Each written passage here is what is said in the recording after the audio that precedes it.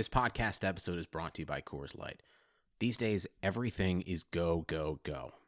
It's nonstop hustle all the time. Work, friends, family expect you to be on 24/7. Well, sometimes you just need to reach for a Coors Light because it's made to chill. Coors Light is cold lagered, cold filtered, and cold packaged. It's as crisp and refreshing as the Colorado Rockies. It is literally made to chill. Coors Light is the one I choose when I need to unwind. So when you want to hit reset, reach for the beer that's made to chill. Get Coors Light in the new look delivered straight to your door with Drizzly or Instacart. Celebrate responsibly. Coors Brewing Company, Golden, Colorado.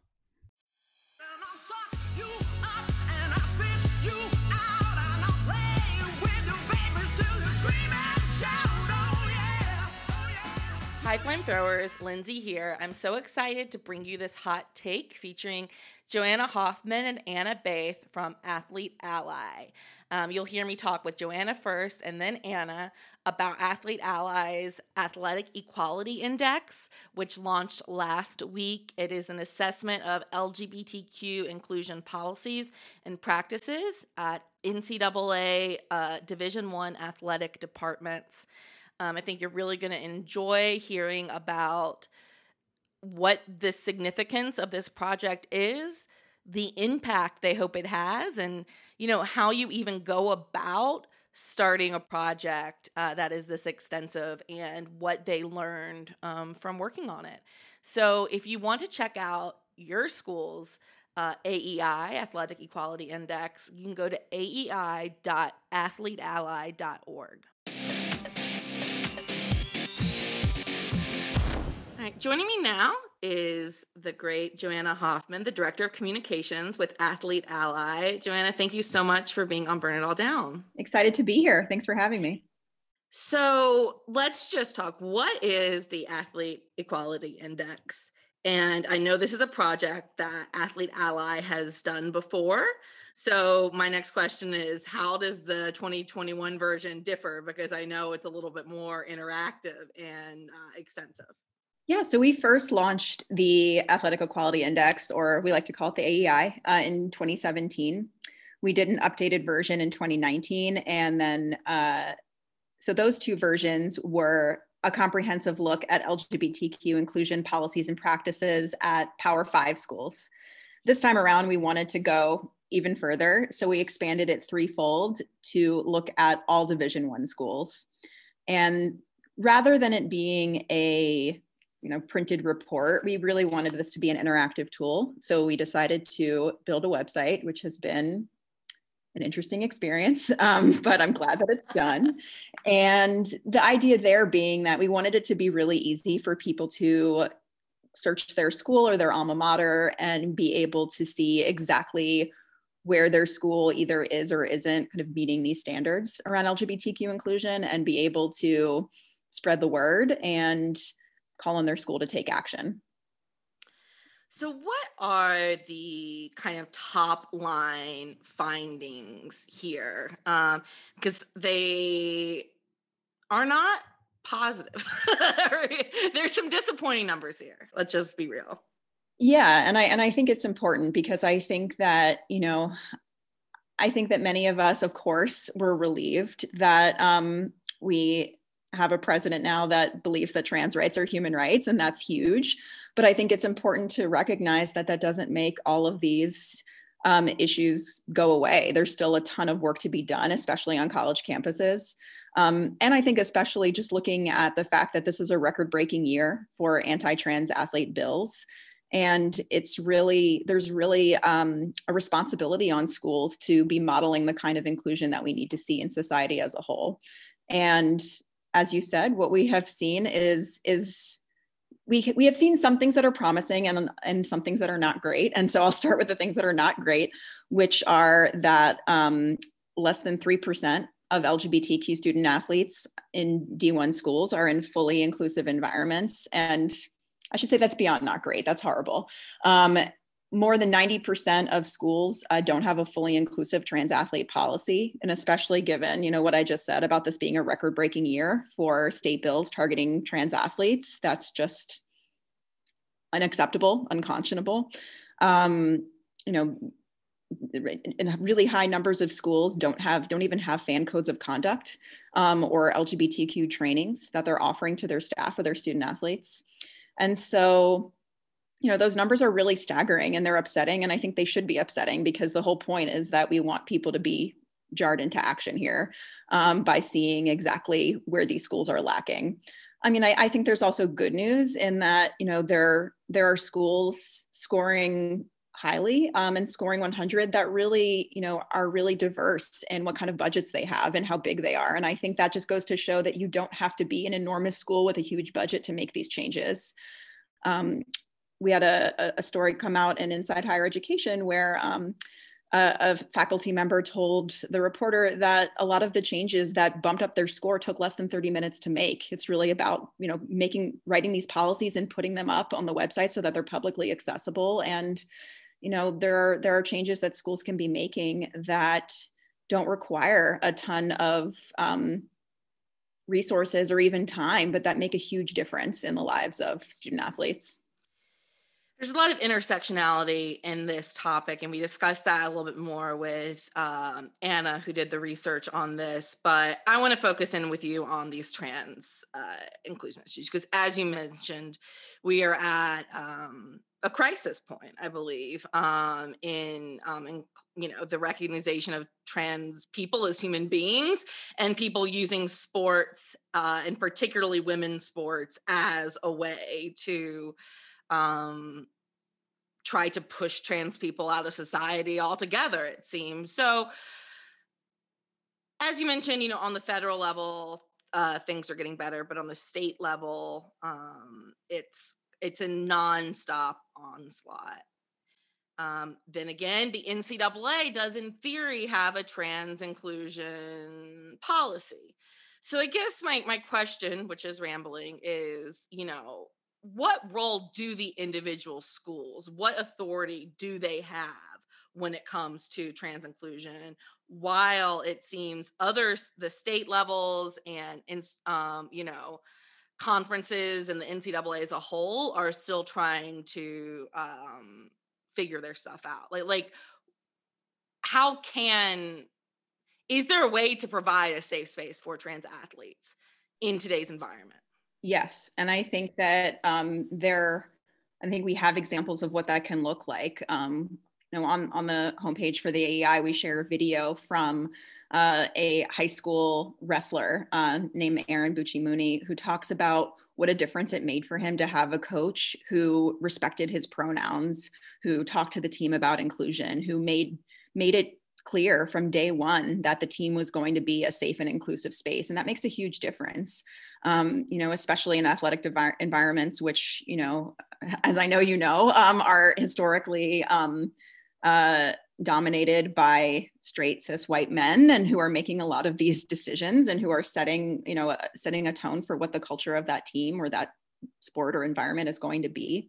And so I think having a coach who not only says they're going to uphold inclusion, but actually, walks the walk and makes that a part of team culture, that goes such a long way. And I think beyond coaches, I think having policies that, I think obviously it's better to have a trans inclusion policy than none at all.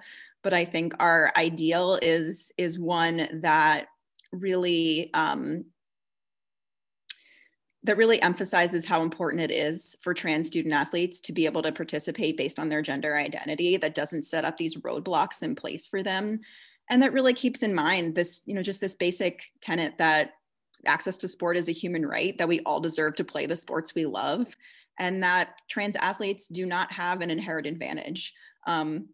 And even though this wasn't the question you asked, just to say that it is not only possible to champion girls and women's sports and to include trans athletes, but it's something we all should be doing.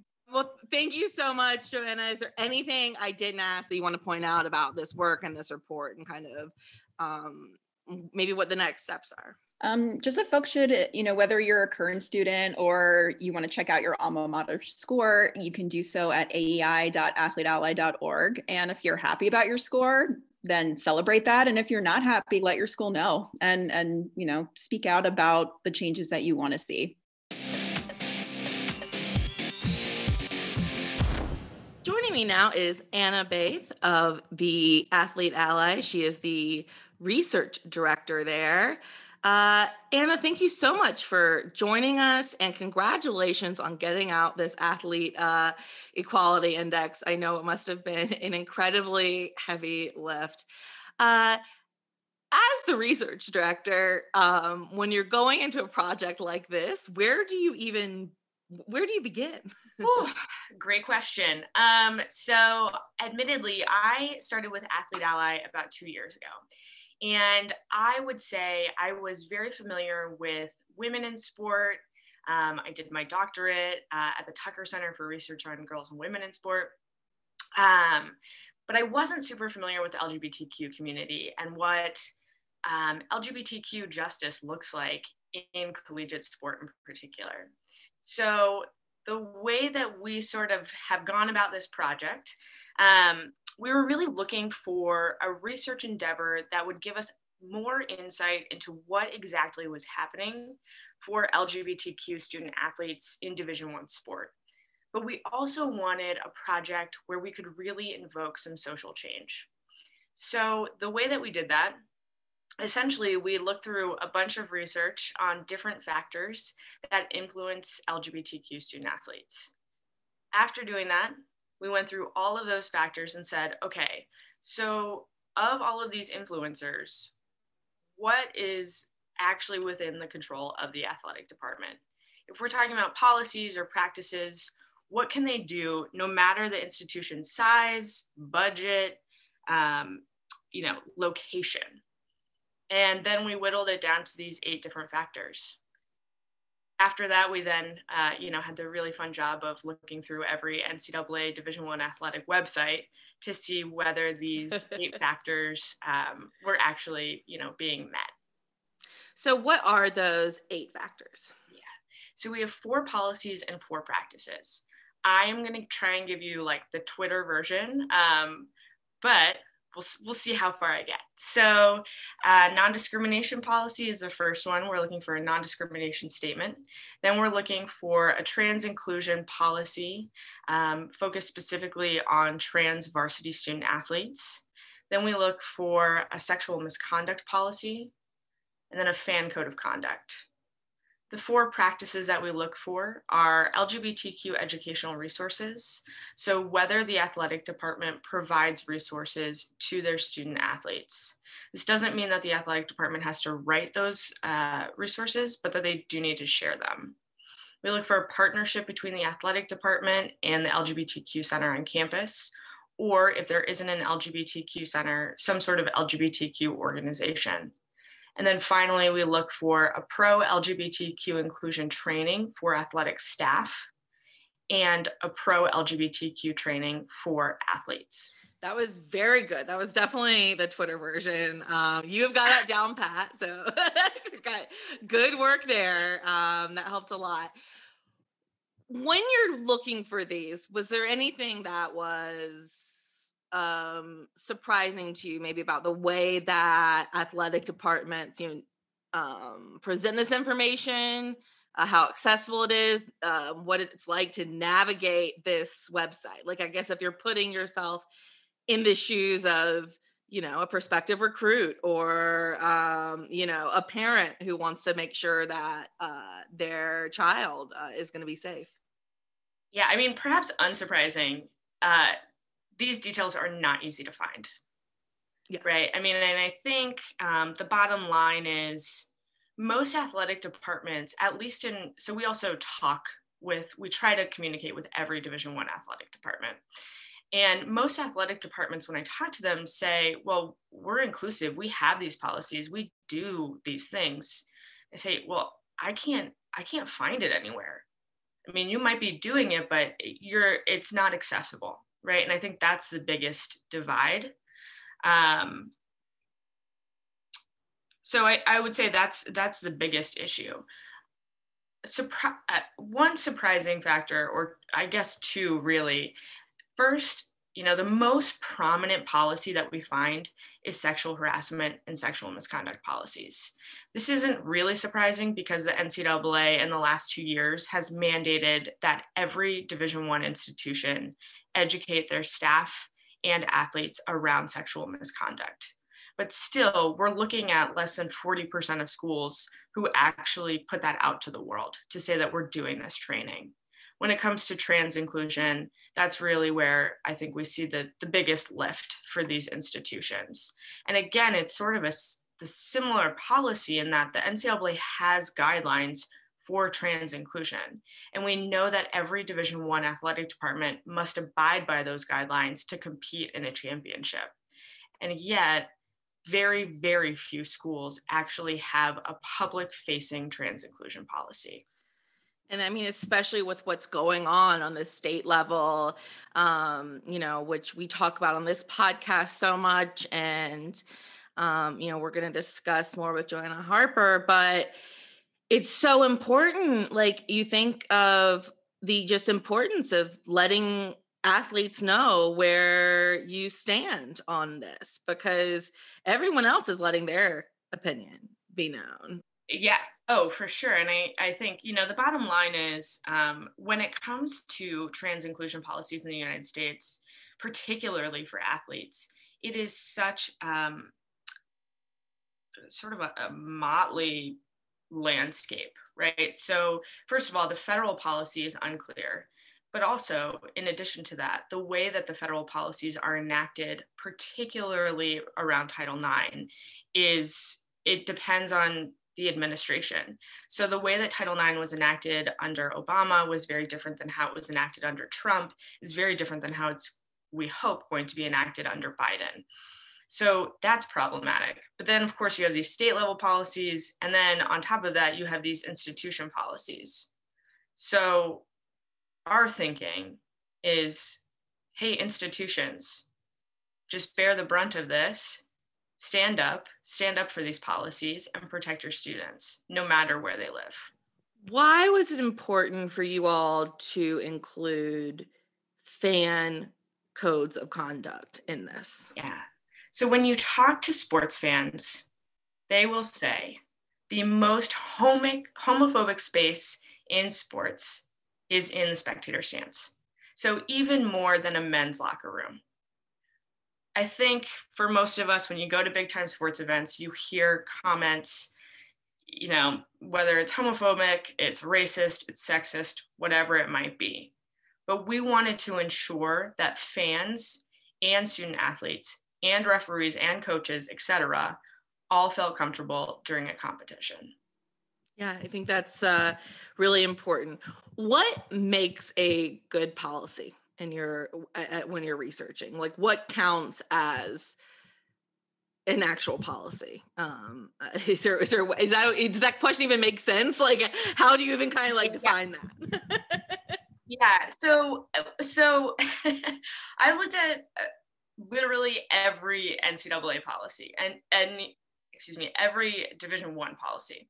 But what I would say makes a great policy is when an institution goes above and beyond just putting words on paper. And so what that most often looks like is consulting with student athletes, consulting with the community. And this is particularly true of trans inclusion policies.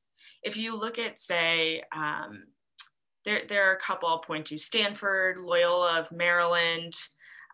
These institutions have great policies. And the reason that they have great policies is that they consulted with trans student athletes on what they needed in these policies.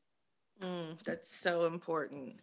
I have to say I was a little surprised looking at the leaderboard. Now, unlike past editions of the Athlete Equality Index, I know this is kind of a rolling summary. Like, you're giving, you want to, I guess, be able to update it as schools change. Is that kind of the point of it, to make it open source? So in that, we don't necessarily have a list of, the top 10 or anything like that. But, you do note that there are only a handful of institutions who have a score of 100. Those are Ohio State, Boston University, Kent State, University of Miami, University of Southern California, University of Arizona, George Mason, University of California at Davis, the University of Illinois at Urbana-Champaign, and the University of Pennsylvania. And then we have the conference overall with the highest AEI scores being the Pac-12. Of those schools we just mentioned and shouted out, were the schools that had the most inclusive policies and the doing the most work, was it easier to find that information for those schools? Like, could you tell via their website and just via the way they presented things that they prioritize this more heavily? Absolutely. Yeah, that's the biggest difference. So when we conducted the AEI in the past, we were really looking for policies and practices of any kind. So if an institution said to us, yeah, we follow the NCAA's trans inclusion policy, we would say, great, you get points. This year we said, no, that's not enough. This needs to be accessible. Anybody needs to be able to find it. We want you to stand up and step up as allies in this space. And that's really the biggest difference in terms of the scoring. But I would say, for each of those institutions, if you were to just Google the name of the school, athletics, LGBTQ, you are going to find something on how inclusive they are. That's the big difference. And I think often, it depends on the institution on how they do that. But a couple of great examples, UPenn, Illinois, you can just look up their diversity and inclusion athletics sites, and they will state directly where they stand on not just LGBTQ inclusion, but all forms of inclusion. Well, I guess are there any final thoughts or final kind of takeaways that you have from doing this research? Listen, I'm a college coach. I believe that people can learn, evolve, grow, change, right? And I think we've seen it this year, particularly when it comes to some aspects of gender equity in NCAA Division I sport. I would love to see similar change when it comes to LGBTQ inclusion, at least via policies and practices of these departments. And it's entirely possible with the AEI. Anybody can do this. Now it's just time to make it happen. Well, Anna, thank you so much for joining us today. It was a pleasure. Thank you.